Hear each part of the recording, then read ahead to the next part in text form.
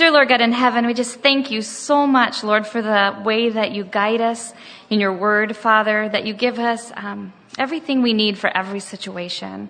Lord, we just lift this day up to you. We pray, Father, that your Holy Spirit would be within us, that it would penetrate our hearts, Lord, with the power of your word, that we would not go away the same, that we would be different, that we would be changed. Lord, that our marriages would be richer and more fulfilled, Father, that if we are not married, we will have wisdom, Lord, and that we will be able to pass it on to others. Lord, we thank you for everything you do. In Jesus' name, amen. All right, well, I am here to talk to you today about marital difficulties. We're going to get right to the heart of the problem. All right. So for those of us who have been married for any length of time, we can testify that in marriage, we will have difficulties. Paul says in 1 Corinthians 7:28, "Yet those who marry will have worldly troubles, and I would spare you that. Although there are many blessings in marriage, he who finds a wife finds a good thing and obtains favor from the Lord." Proverbs 18:22. We also know that it comes with a whole new set of problems. How do you take two very different, flawed and sinful people and mold them into one? How do they live together in unity and seek the same goals, find fulfillment, love, and serve the Lord effectively? Those who are married or have been married know that marriage is not for the faint of heart. There are all kinds of difficulties that come from living as one with another person. They bring with them their own personality, filled with flaws, not to mention our own. Although God has made men and women different so that they fit together perfectly to form one, our sinful natures have accentuated those differences, and we find that we think differently, communicate differently, have different needs. The ways of showing love and affection are different. Each person brings to the marriage different expectations, learned behaviors from our parents and others, the wounds and the scars that we've acquired along life's path, not to mention our extended family that adds a whole new set of problems. Placed on top of that are the stresses of life that come and the different ways we and our mate handle them. This can become even more difficult if we are unequally yoked. Most marriages, at one time or another, will deal with some or all of these: communication problems, financial issues, child-raising disagreements, difficulties with in-laws, and differences in expectations. Some marriages must deal with deeper problems such as addictions, long-term physical and mental health issues. Others with an even more destructive issue, that of infidelity. If we try to address all of these issues, we could be here for the next month and beyond. The truth is, the answers to these problems are probably a bit different for each couple, as each person, each relationship, and everyone's expectations and needs are different. But the real root of our difficulties in marriage are given in Scripture. That which makes the difference in how successful a couple is in achieving unity and fulfillment in their relationship is how well they are able to love one another, as God both demonstrates and commands us.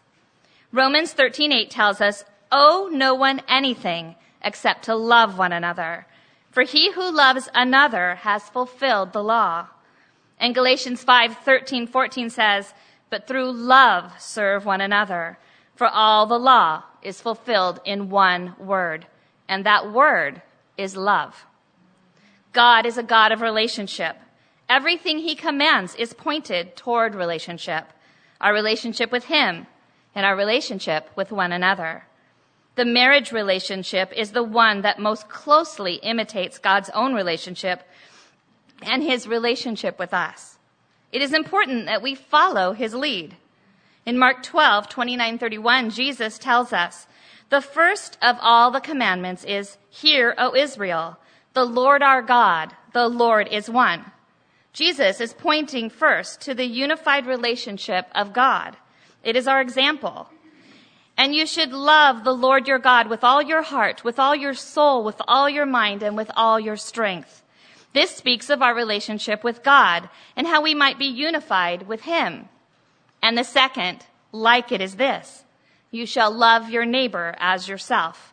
This speaks of our relationship with one another. There is no other commandment greater than these. It is clear that love is the key to relationship and finding unity. No matter what difficulties we face in marriage, understanding how to love God's way will allow us to face those challenges in a godly way. Through love, we will receive blessing. What is not so clear is what God means when he commands us to love one another. Today, we're going to take a closer look through God's word at what God means when he tells us love one another, and how it can make a difference when we face the difficulties that will inevitably come up as we strive to become one in marriage. For all of us, learning to love as God loves will allow us to strengthen our relationships and to bring us peace and joy for which we all long. Although I'm going to be speaking directly about marriage, these principles apply to all relationships, whether they be with our children, our parents, our friends, our neighbors. Well, you get the idea. When we look at the New Testament in the original Greek, we find that there is more than one word that is translated into the English word love. One word in Greek is phileo. Phileo means to be a friend to have affection for, to have a personal attachment as a matter of sentiment or feeling. It is what most of us mean when we use the word love. It can be a strong affection, as we might have for our husbands, or a child, or a family member, or even a close friend. It is also the word that we use to describe how we feel about our pets, or even how we feel about a hobby, as in, I love to read. Phileo is completely based on the feeling towards someone or something. Although phileo love is a good thing for us to have for our husbands, this is not the word used to describe how God loves or how he commands us to love him and one another. That word is agape. Most of us have heard that word before, but it's important for us to understand how it differs from our usual idea of love. Agape is a word that describes the way God loves. In fact, it is his essential nature. It is the attitude of God the Father toward his Son, toward the human race, and believers in the Lord Jesus particularly. It is the fruit of his Spirit. It is his will for his children concerning their attitude toward one another and toward all men. Jesus Christ demonstrated God's love to us not only in his life and in his teachings, but more clearly in the giving of himself for us. This love is not based on anything admirable in the objects of that love, but out of the character of the giver. It is placing others above ourselves and working no ill toward anyone. It is seen through action and is not based on feelings. It is the character of righteousness. As we consider the definition of agape love, I'd like to point out three important differences from our usual idea of love. First, it is not based on feelings. It has nothing to do with how we feel about a person. Therefore, it does not change. It is not based on how another person behaves. We do not fall out of love. As we do when we love based on feelings. It comes from our character, a godly character. The second way that it's different is that it is not based on anything admirable about the one whom we bestow this love upon. God demonstrates his agape love to us by sending his beloved Son to die for us while we were completely unworthy of his favor, as we're told in Romans 5:8. Jesus teaches us to have the same type of love toward others in Matthew 5:44. But I say to you, love your enemies, bless those who curse you, do good to those who hate you, pray for those who spitefully use you and persecute you, that you may be sons, it says, but I changed it to daughters, of your Father in heaven. So far, we know that agape love flows from our godly character and is not based on our feelings, so it is continuous and unchangeable. It also isn't based on the character or actions of another person, so it is given to everyone without partiality. The third difference is that agape love is sacrificial. The opposite of this kind of love is self-seeking, self-assertiveness, and self-interest. It seeks the opportunity to do good to others and never works ill toward anyone. In John 15:12-13, Jesus tells his disciples, "This is my commandment, that you love one another as I have loved you. Greater love has no one than this, than to lay down his life for his friends." It is a rare thing that one of us might actually be required to give our life to save another, as Jesus Christ did for us. But to love as God loves, we are required to lay down ourself for others daily, to sacrifice our own desires and wants for those around us. This is a hard thing. In truth, we want to be selfish. We desire to love our husbands and others, but we also want to get our own needs met, whether they're physical, mental, or emotional. We're filled with pride, and that pride gets pricked if we must lay aside what we consider our rights for the sake of another. Our selfish attitudes are destructive to our marriages. God wants better for us. We, like our God, are designed for relationship. Learning to love sacrificially will attain for us the rich and fulfilling relationships that we desire. God does not desire for us to feel as though we must fight for what we need in our marriages and our other relationships, because our loving Heavenly Father will provide us with everything we need if we will only trust Him and walk according to His ways. For the Lord God is a sun and a shield. The Lord will give grace and glory, and no good thing will He withhold from those who walk uprightly. Psalm 84:11. If we are trusting God for everything we need, then we are free to love our husbands and others completely. So what does this agape love look like as we live out our daily lives? Let's take a closer look at how the Bible describes this kind of love. Agape love is the character of God, and it is the character that He desires in His children. So if you'll take out your Bibles, we're going to turn to 1 Corinthians 13, 4-7. This is the classic description of agape love.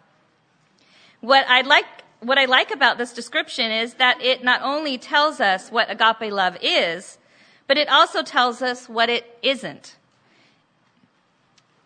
So if you'll get that, we're going to be using that as our framework as we continue on. So it's 1 Corinthians 13, 4-7. It begins with, "Love suffers long and is kind." Some of your versions may say, "Love is patient." I think "suffers long" is more descriptive. I have heard some Christians say, "Don't pray for patience, or God will send you the circumstances you'll need, in which you'll need it." But I say the opposite. Pray for this fruit of the Spirit, for it is lovely to behold in a person, and it brings great blessing to both the giver and the receiver. In a close relationship like marriage, patience is vital. The Greek word for long-suffering is macrothermeo, and it means long temper. Love does not lose its temper or become frustrated with another person. It does not lose heart. It perseveres patiently and bravely in enduring misfortunes and troubles, and is patient in bearing the offenses and injuries of others, even when they happen over and over again. There's a lot of meaning in this word, and it's important for us to nurture patience like this in our marriages. In the day-to-day, we need to be patient with the way our husband does things that might be so different from the way we'd like him to do it. We need to learn to compromise and to yield. It seems that in marriage, there are never-ending opportunities for practicing patience for both us and our spouse as we become one with each other and journey through life together, facing the trials and tribulations life throws at us. What we don't want to do is lose our temper with our husbands. I love what James has to say about losing our temper. "So then, my beloved, let every man be swift to hear, slow to speak, and slow to wrath. For the wrath of man does not produce the righteousness of God." James 1:19. Our anger is selfish. We get angry because we have been hurt in some way. We're not thinking of the good of the other person. We're concerned with our own interests. That's why James tells us that our anger does not produce the righteousness of God. God is always righteous. When He gets angry, He never does so in a selfish manner, but to work righteousness and goodness. Ephesians 4:26 is a verse that many use to justify being angry with their spouse as long as they don't let the sun go down on their anger. But if we read it carefully, we see that there is another limitation to our anger. Be angry and do not sin. Do not give place to the devil. Anger is a strong, passionate emotion. It is extremely dangerous and difficult to control. Be angry and do not sin, this verse says. If we're angry because we've been hurt or because something isn't going the way that we want it to, we're in danger of sin. Even if we believe we are right, anger is not the proper response. We need to seek God and not allow these strong emotions to continue.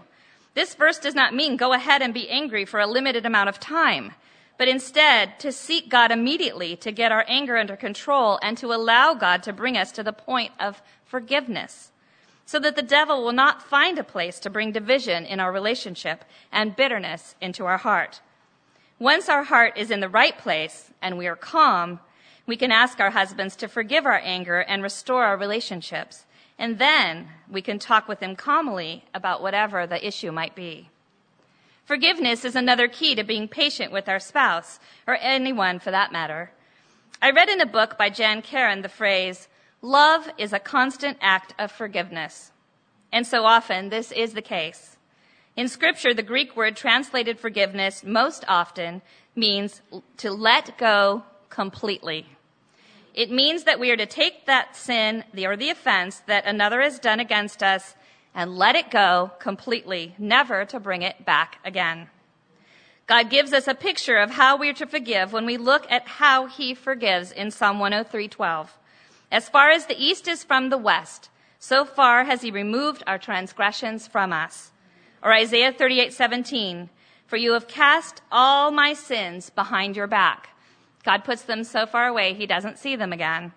When we forgive our husbands, our family members, our friends, or anyone, we are to let the sin or offense be completely gone from us.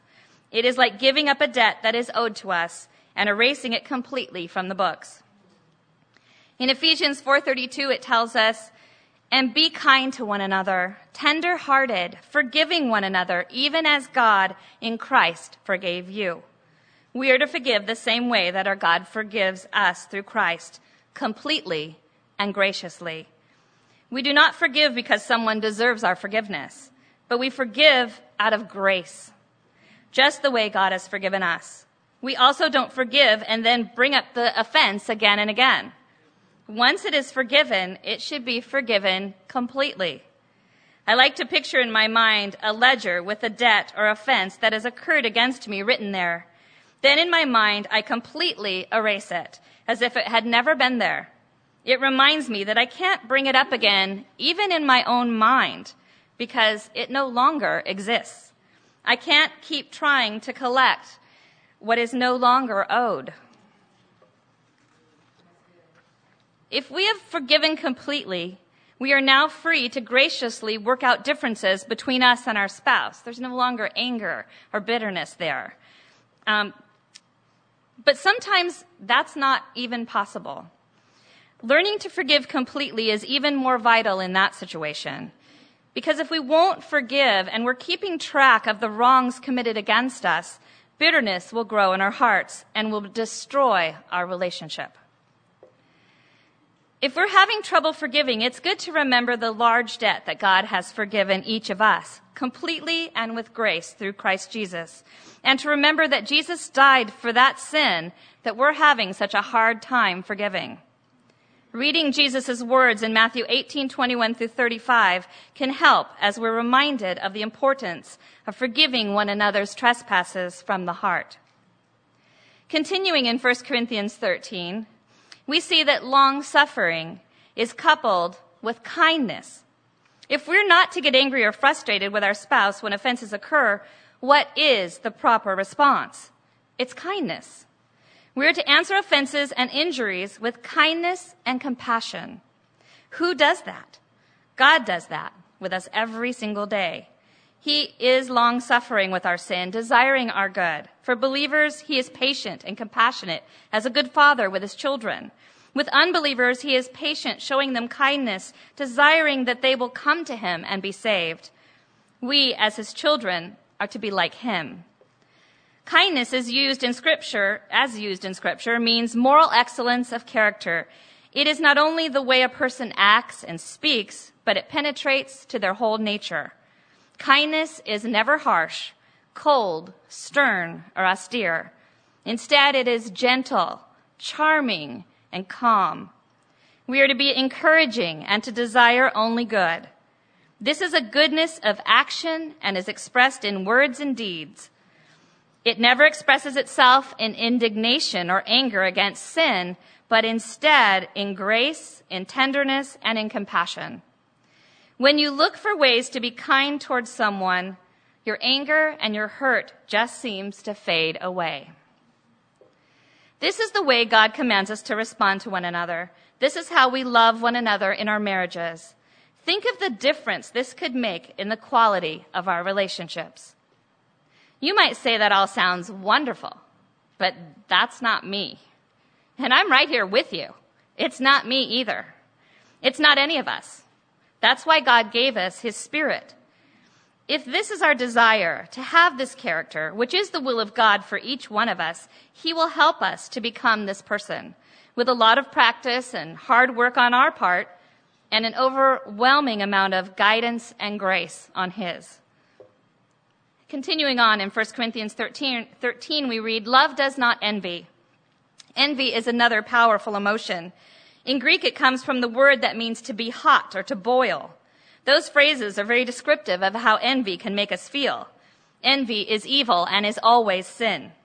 It means to be tormented by another's good fortune and is active and aggressive to diminish the good in another. It is most often accompanied by petty complaining and fault-finding. Envy is a terrible thing to let slip into a relationship. It pits the two that are supposed to be one against each other. In the mind of the one that is envious, they become competitors. It causes us to resent the one we're supposed to love. As wives, we can be envious of our husband's career or the time that he spends with friends. We can feel burdened down by the drudgeries of housework and feel that we have an unfair share of the responsibility in this area. We can even feel envious of the way he seems to age more gracefully than we do and his ease with talking to new people. Envy can show up in all kinds of places. When we're feeling these uncomfortable emotions, we need to take them to God in prayer and get rid of them. They are destructive and they are sinful. Envy is an enemy of love, and if left unattended, it can grow into malice and destroy a marriage. Ask Cain where envy can lead. Jealousy is a close cousin to envy. In a marriage, jealousy can be a good thing when it's protecting the sanctity of the marriage. But we need to remember that jealousy is a powerful emotion and can also be very dangerous. We never want to place ourselves in a position that would cause our husbands to be jealous or to question our faithfulness to him. It's a good idea to sit down with your husbands and set up boundaries that you can both agree upon to protect your marriage. Don't think that you're immune to being attracted to another man just because it has never happened. Protect yourselves and your marriage covenant by setting up boundaries beforehand so that when the situation arises, you'll know what is acceptable and what is not. Also know that if you are an insecure person, you can be susceptible to irrational jealousy, which can also damage a relationship. A husband needs to know that you trust him. This is also part of love. As we continue looking in 1 Corinthians 13, we see the next phrase says, "Love does not parade itself and is not puffed up." Pride has no place in love. God's love focuses on another person. Pride focuses on ourselves. These phrases speak of boasting about oneself. How often do we make sure our husbands know that we are better at doing something than they are, to make ourselves feel better? Our culture stresses the competence of women at the expense of making men look foolish and incompetent. We should be encouraging and thankful to our husbands, giving them our respect, not cutting them down. Philippians 2:3 tells us, "Let nothing be done through selfish ambition or conceit, but in lowliness of mind, let each esteem others as better than himself." When it comes to seeking praise, Proverbs 27:2 has wisdom for us. Let another man praise you, and not your own mouth, a stranger, and not your own lips. These phrases in 1 Corinthians 13 also speak about manipulation. It is wrong and disrespectful for wives to use manipulation to get what they want from their husbands. It is prideful, self-centered, deceitful, and unloving. Our culture teaches women that manipulation is part of their arsenal of tools to use to get what they want from men, part of their feminine wiles. But there is nothing honest or righteous in this, and we ought not to do it. Instead, we should be honest and forthright with our husbands, letting them know by our actions and our words that we trust them and that they can trust us. As Proverbs 24:26 says, an honest answer is like a kiss on the lips. God desires us not to be proud, but to be humble. Jesus is the ultimate example of humility. Speaking of humility, Philippians 2:5-11 gives us a picture of what it means to be humble. In these verses, we read how Jesus submitted willingly to his Father to become a bondservant.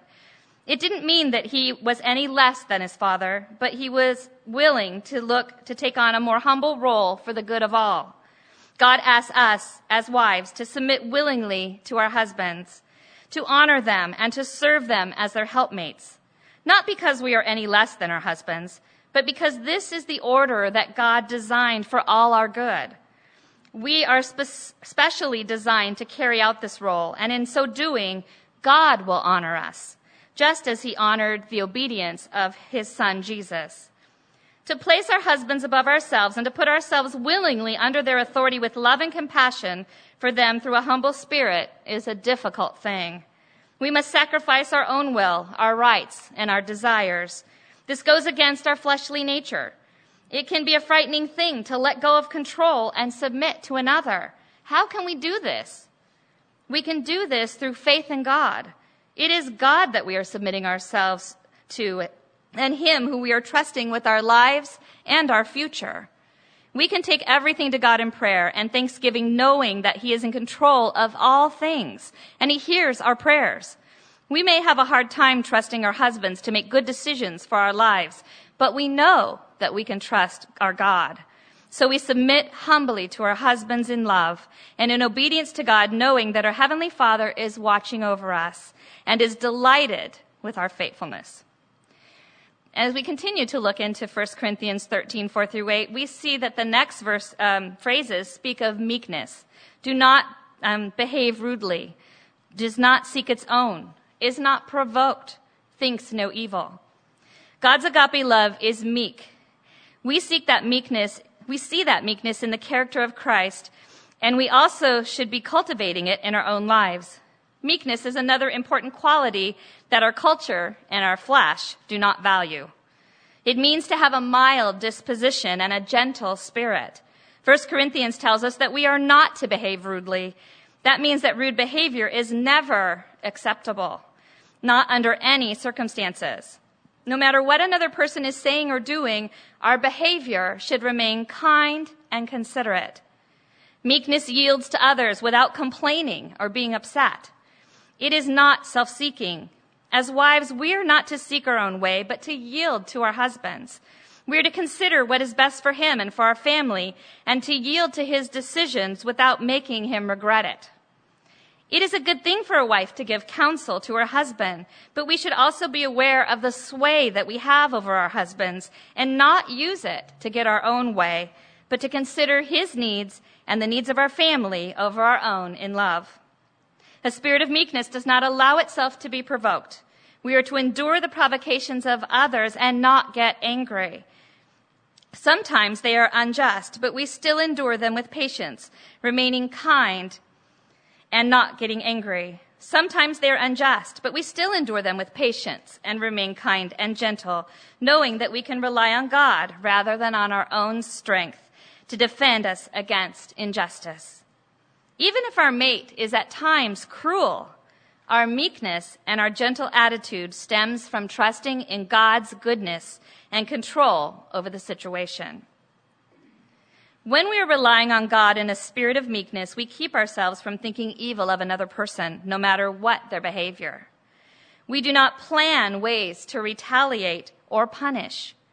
We do not withhold our favor from our husband because they have behaved badly. Instead, we seek to forgive their behavior and to react kindly, hopefully with prayer, and at the right time when emotions are not running rampant and you have forgiven him, you'll be able to talk calmly and compassionately with your husband about whatever has happened and find a better way of handling the situation. In Romans 12:17-21, Paul teaches, repay no evil for evil. Have regard for good things in the sight of all men. If it is possible, as much as depends on you, live peaceably with all men. And yes, that does include our husbands. Beloved, do not avenge yourselves, but rather give place to wrath, that place being with God. For it is written, vengeance is mine, and I will repay, says the Lord. Therefore, if your enemy is hungry, feed him. If he is thirsty, give him a drink. For in doing so, you will heap coals of fire on his head. But do not overcome with evil, but overcome evil with good. These verses give us a good picture of an attitude of meekness through our trust in the Lord. Continuing on in 1 Corinthians 13, in verse 6, it tells us, love does not rejoice in iniquity, but in the truth. Iniquity in this case means unrighteousness, which is anything that does not meet the standard of God's holiness. In those things, we should take no pleasure. When we consider this in our marriage relationship, it's important for us to remember that the wisdom of the world won't bring us peace and joy that we desire in our marriage relationship. The world is full of advice on the roles of husbands and wives and how they should relate to one another. What is acceptable, what is not. And sadly, the world makes it easy to tear apart what God has joined together as one. We as Christians are not to embrace any of these ideas about marriage and about how we are to love our husbands. God is our creator and the creator of the union of marriage. His truth is what we are to embrace, and through it, we will find fulfillment in our marriage. It doesn't mean that we won't have problems in marriage or in life, because we know that Scripture tells us we will. But if we're living as God commands us, loving as He loves, then we will have peace even when we're going through the trials. Jesus told His disciples in John 16:33, "These things I have spoken to you, that in me you may have peace. In the world you'll have tribulation, but be of good cheer. I have overcome the world." When we are in Jesus, walking as He walked, which means that we have the same character that is expressed through agape love, Jesus says we will have peace, even though He clearly tells us we will have tribulation in this world. In John 15:9-11, Jesus also comforts His disciples and uses these words, "As the Father loved me, I also have loved you. Abide in my love. If you keep my commandments, you will abide in my love, just as I have kept my Father's commandments and abide in His love. These things I have spoken to you, that my joy may remain in you, and that your joy may be full." Again, we read that if we continue in Jesus' agape love, in other words, make His character our character, if we learn to be patient, kind, and compassionate with our husbands, forgiving them, if we put away pride and envy and humbly submit with a gentle and quiet spirit, trusting God, we will have His joy, and our joy will be full, no matter what trials, what tribulations we face. So looking again back at 1 Corinthians 13, we see verse 7 gives us a list of 4 qualities of love. The first, love bears all things. Agape love is about relationship and unity. In a marriage, this love strengthens us through our faith in God to protect our marriage and preserve our relationship with our husband. This word bear in Greek means to keep off something that is threatening, to hold out against, to forbear, and to protect. We want to cultivate this kind of love for our husbands and our marriages. We should desire to fight against anything that threatens to destroy what God has brought together, or that threatens the good of our husband and our family. The second one is love believes all things. The word is talking about faith. We are to have faith in our husbands and to assure them that we trust in them, but even more so, we are to have faith in God and in everything His word says. By building our faith in God, who is above all things, and in the truth of His word, we can have faith in our husbands and give them the respect that God commands us to give. We can submit under our husband's authority with confidence, knowing that God is in authority over all. Faith is a fruit of the Spirit, and we know from Hebrews 11:6 that it's impossible to please God without faith. By continuing in and strengthening our faith in God through our relationship with him, we increase our ability to love as God loves, and so love our husbands better. The next in the list is hopes all things. When Scripture talks about hope, it's not like the hope that we find in the world. In the world, hope is a maybe. It might happen. But with God, it's a certainty. When we read that our hope of salvation is through Jesus Christ, it doesn't mean that we might receive eternal life. It means that even though we can't see it now, we will with absolute certainty receive it. Everything that God promises in Scripture, we will receive. And we can count on it. Knowing what God has done for us should bring us great joy. In our marriages, hope through God should give us joy even when we're struggling with difficulties. It keeps us going, helps us to keep on loving. Nurturing hope in our marriage and using it to keep us from becoming negative and complaining is wise. God finds grumbling offensive. James 5:9 warns us, "Do not grumble against one another, brethren, lest you be condemned." In case you're unclear, that definitely includes our husbands. Instead, use hope in God to cultivate joy in your character. If we're to think about what kind of people we find attractive, it is usually those who are positive and joyful about life. The wife sets the tone for the home, and if she is positive and joyful and filled with God's love, her home will be a place of peace and joy. Proverbs 16:24 tells us, "Pleasant words are like a honeycomb, sweetness to the soul and health to the bones." And Proverbs 15:17 says, "Better is a dinner of herbs where love is than the fatted calf with hatred." The last in this list about love is that it endures all things. As we said in the beginning, there will be difficulties in marriage. They can be everyday issues such as disagreements about household duties, to the long-term problems like chronic health issues or addictions, or even something as serious as infidelity. But agape love endures all things. This word for endure in Greek means to remain even under trial. It means to have strength of will that will allow a person to face danger, to bear pain or adversity with courage, and to do so with patience. The only way to accomplish this is to be firmly connected with God. Only He can give us the power to remain in our marriages through the most difficult of circumstances, and you can be assured that He will. James 5:11 encourages us, "Indeed, we count them blessed who endure. You have heard of the perseverance of Job and seen the end intended by the Lord, that the Lord is very compassionate and merciful." If you're unfamiliar with the story of Job, he was a man who endured great suffering, but remained righteous through it all. God restored to him all that he had lost twofold and blessed him greatly for his faithfulness. God will do the same for us if we endure in our marriages and continue to love our husbands as He has loved us. 1 Corinthians 13 tells us that having agape love is greater than any other gift of the Spirit. It is better than having all knowledge and all understanding and prophecy. It is better than having great faith. Of all these things that will last into eternity, love is the greatest. John tells us in 1 John 4:7-8, "Beloved, let us love one another, for love is from God, and whoever loves has been born of God and knows God. Anyone who does not love does not know God, because God is love." God is love. Agape love is not based on a feeling. It is not just words or actions. It's the very character of a person. God loves us because it's who He is. He cannot help but love us. He's good because that's who He is. We as His children must love in the same way. Through the power of the Holy Spirit, we are being transformed.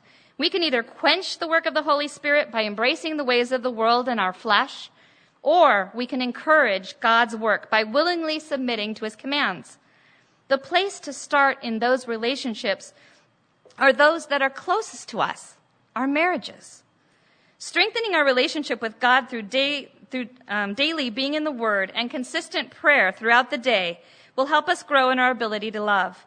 Being familiar with scriptures that describe agape love can help us make these attributes part of our own character through the help of the Holy Spirit.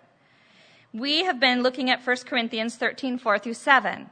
That's a great one to memorize. It's not too long and it's fairly easy. My favorite scriptures that talk about agape love are Colossians 3, 12 through 17. It's a little long for most of us to memorize, but reading it over and over can help you to become familiar with it. Romans 12, 19 through 21 is another good passage that we can become very familiar with. And Galatians 5, 22 through 23, the fruit of the Spirit, is another good one that we can memorize. Difficulties in marriage are inevitable, but the root of the problem, that which divides what God has joined together, is our own resistance to loving the way God loves. Instead, we bow down to our own pride and seek to do things our own way with disastrous results. God has a better plan for our marriages. I love the verse in Matthew 11, 28 through 30, where Jesus invites us to come to him. Come to me, all you who labor and are heavy laden, and that can be in your marriages, and I will give you rest.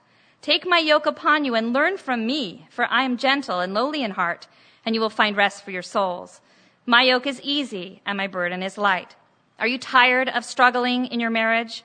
Learn from the Master, Jesus Christ, how to love. And if you don't know Jesus as your Lord and Savior, I invite you to seek one of us out after the seminar is over and talk with us about how you can know the God who loves you so much that he gave his own life to save yours. I also want to encourage you with some extra resources. Out in the foyer, if you look at the table that's there, in the corner, it's for a really, really good Bible counselor. His name is Tom Klingforth, and he's been a Calvary Chapel pastor since 1982, and he's offered biblically based counseling for 36 years. He gives counseling for marriage, family, and personal issues. I've known him personally for over 15 years, and I can testify to you that he is a godly man and a gifted counselor. And I went through some very difficult things, and he helped me immensely. You can find out more about him on the back table. You're welcome to take his business cards if you know anyone that needs help. He is a great and godly man to seek out. And also, back there, if you're interested in a more in-depth look at what it means to love like Jesus, I'm going to be offering a Bible study beginning January, sometime in January, that's going to be open to all women, doesn't matter what church you attend. And there's a copy of the Bible study out there that you can take a look at on the table in the foyer. So feel free to look through it. If you'd be interested in attending the study, it's not a commitment or anything, but if you're just interested, if you can sign up, that way I can contact you and let you know further information. Also, there's a flyer there that will give you some more information, and it has my email on it, so you can email me. And I want you to know that I didn't just read these things out of the Bible and put this together to tell you about how to love like God loves. I had a very difficult marriage where my husband had mental problems, an alcohol addiction, and really did not know how to love at all, was very cruel most of the time. And it lasted 30 years through God's help. And I learned all these things through the fire, so I'm telling you, they work. Amen. Thank you.